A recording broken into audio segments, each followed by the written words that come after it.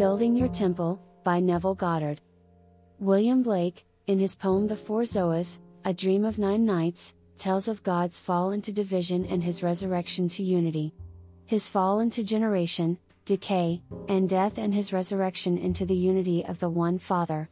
Associating his poem with the 6th chapter of Ephesians, the 12th verse, he states, "We wrestle not with flesh and blood, but against principalities, against powers, against the rulers of the darkness of this world, against spiritual wickedness in heavenly places." So we see that the fall into division and the resurrection into unity is mental. From beginning to end, the Bible speaks of a certain temple that is being constructed. And every day we are building our temple for the dwelling place of God the Father. In the 2nd chapter of the book of Ephesians, we are told, the whole structure is joined together and grows into a holy temple in the Lord, in whom you also are built into it as a living structure of God in the Spirit. In other words, as you bring your building and I bring mine, we are fitted together as living stones in the building of God. Let me explain this with a story told me just this past week. This is an experience of a lady who is very much a lady and only recently had a little baby. She said, "In my dream I am 3 people. I am myself, yet I am a man. As myself, I long for a little green dog. Becoming another, I see my dog standing among others. He shines like the sun, and because I have ordered him, I know all I have to do is wait for his arrival. Now, in my dream I am always the sender. When something is to be told, I tell it to another, which is myself, then I become the other in order to retell the story to the third. Becoming the third, I then tell the second to tell the first. I know it doesn't make sense on this level, but as the third person speaking, I hear the message as the second, and say to myself, 'The first, the dog is yours now.' And as the first, I am so happy to hear the news. Again, as the third person, I tell the second to say to the first, 'Your building is finished. All you have to do is turn around to take it.' Now as the first person, my little dog disappears and I am looking at my many new buildings being constructed. Then I remember that my building is finished and all I have to do is turn around and claim it. When my little baby cries and awakens me. On the surface her vision appears to be nothing, but it has tremendous significance. Her green dog shining like the sun is Caleb in Scripture. Caleb is he who goes with Joshua into the promised land. In the story, Caleb, having faith in the God who promised Israel land, was sent by Moses along with other spies into Canaan. Upon returning, Caleb said, "Attack immediately," but the men who had gone with him were afraid, so only the 2, Caleb and Joshua, the Hebraic form of the word Jesus, entered. In her dream she is waiting for a little green dog. The word green in this dream means pressing with sap, luscious, health. Bursting with all that is mine, I will take you to lie down in green pastures. Full of faith in the God who promised land to Israel, Caleb is highly recommended, as only 2 can enter. Others had the dog and others will find him, for she is not the only one who enters the promised land. Now, who was waiting for his companion? God. As the third, the second is told and tells the first that the dog is now hers. Then the experience is repeated, as she once more becomes the sender, the teller, but she is never the receiver, for God only acts and is in existing beings or men. Now, as the first person she realizes that the little dog has disappeared. Why? Because she has already entered the promised land. Seeing the fabulous construction going on, she is reminded that her building is finished and all she had to do is turn around and see it.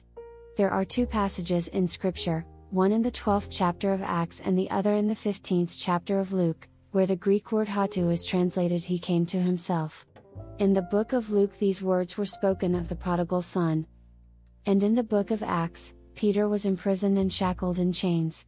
His garments were sold and he was alone in the cell, when the angel of the Lord entered, touched him, and as he rose, it is said, he came to himself. Now, this word hatu could have been translated, he turned around, it is fulfilled, it is finished, to be married. And she heard the words, all you need to do is turn around. Turn around and you will behold the finished structure. As a living stone you have now contributed to the overall structure, which is the temple of the living God. I know from my own experience, everyone contributes to that one living stone called the kingdom of heaven. You will be turned around by a force that is greater than anything known to man, but it will not happen until the end. You cannot physically turn around, nor can you force the mind to do it. Now, Blake tells us, God fell into division and this lady divided herself into three. Now heading for the end of the journey, when the force that is holding you to this world is relieved, you will turn around to see the structure your father built and you will know that you are he. Your temple is not built by another. He who began a good work in you will bring it to completion at the day of Jesus Christ. Who is he? I am he who began the good work in you. I have tried you in the furnaces of affliction. For my own sake I do it, for my own sake, for how should my name be profaned? My glory I will not give to another. Your journey is at its end, my dear. You saw the perfect vision. Your building is finished and all you have to do is turn around. This will come at the end, for if you should turn around you will vanish, for, like Paul, you have fought the good fight. Let no one tell you Paul was exaggerating, it is a fight, for we are contending not with flesh and blood.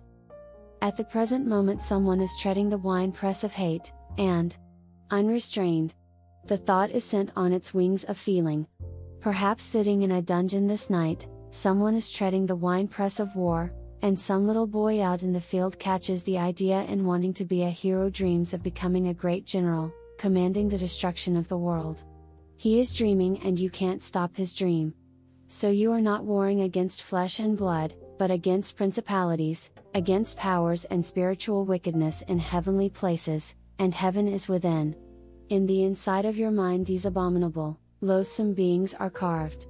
They are unseen forces impinging upon you morning, noon, and night. But oh, what a thrill to get a letter of this nature. Her building is finished. She now knows that she only sins. She gave the order, saw herself as another, receiving, but when the message must be retold she once more became the teller. And when it is to be experienced, she will be the one who experiences it. So God only acts and is in existing beings or men, for God is playing all the parts. In the end everyone brings his living temple to the house of God. Ephesians tells us how the structure is joined together and how the holy temple grows in the Spirit. It's a spiritual temple, not one in this world. Scripture calls the church the body of Christ, but the word translated church is communion of the assemblage of the redeemed. It's the assemblage of those whose building is finished. Playing the part of the receiver, we are the one being who is the builder. Finding Caleb, you, as Joshua, who is Jesus, are led into the promised land, as Scripture is fulfilled.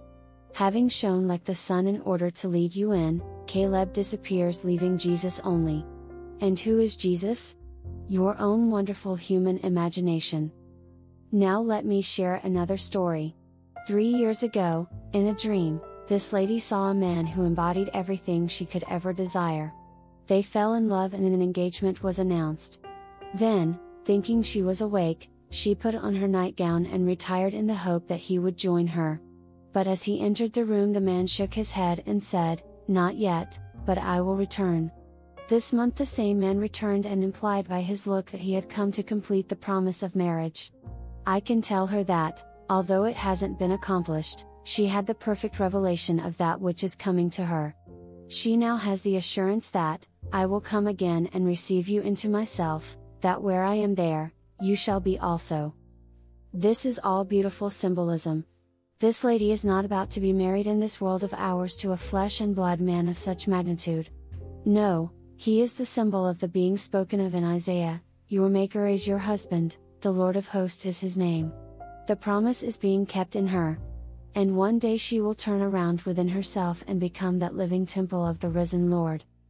I have seen the temple, and when I leave the garment relative to this age I will enter an entirely different age.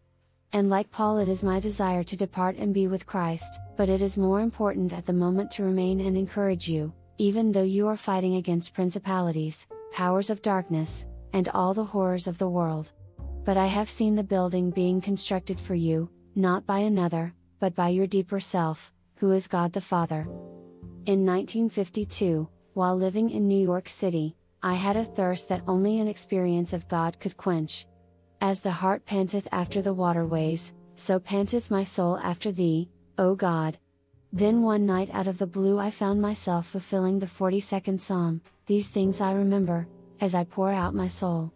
How I went with the throng and led them in procession to the house of God. That night I found myself leading an enormous procession toward the house of God.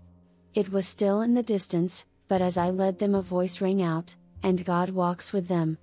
A woman at my side questioned the voice, saying, If God walks with us, where is He? And the voice replied, At your side. Looking at me and seeing a man of flesh and blood, she said, You mean Neville is God? And the voice replied, Yes, in the act of waking. Then the voice spoke only to me, saying, I laid myself down within you to sleep, and as I slept I dreamed a dream. I dreamed. And suddenly I knew that he was dreaming he was me. At that moment memory returned, and I became 6 vortices, which I felt enter my hands, my feet, my head, and my side. That was when I knew the ecstasy of the crucifixion. Paul, in his letter to the Romans, divided the tenses, saying, If we have been united with him in a death like his, we shall certainly be united with him in a resurrection like his. The crucifixion is past. He chose us in him before the foundation of the world. If this is true, then the universal Christ gave us himself, for did he not say, No man takes my life, I lay it down myself. I have the power to lay it down and the power to lift it up again. And we are laid down with him, because he chose us in him before the foundation of the world. So, if you are united with him in a death like his, you will certainly be united with him in a resurrection like his. I know this is true, for he was resurrected in me, confirming the story of Scripture. This is how the structure is enhanced and grows in God. And when the final curtain comes down and the temple is perfect, you will be God the Father and I will be God the Father, yet none of us will lose our identity. Now I ask you to continue to test your creative power by practicing revision. If you hear something that is unlovely, don't accept it, but instantly revise it. Hear the words that ought to have been spoken and persuade yourself, to the best of your ability, that it is so. What would it matter if you owned the world tonight and departed tomorrow to find yourself working as a fry cook, serving up flap cakes? Live your life fully while here, but remember you can't take your money with you. So, enjoy the things of this world and apply this wonderful law for yourself and others, for imagining truly does create reality. And remember, you are not wrestling against flesh and blood, but against principalities and powers in darkness of the rulers of this world and spiritual evil in heavenly places. And one day, you who have fallen into division will resurrect into unity. Now let us go into the silence.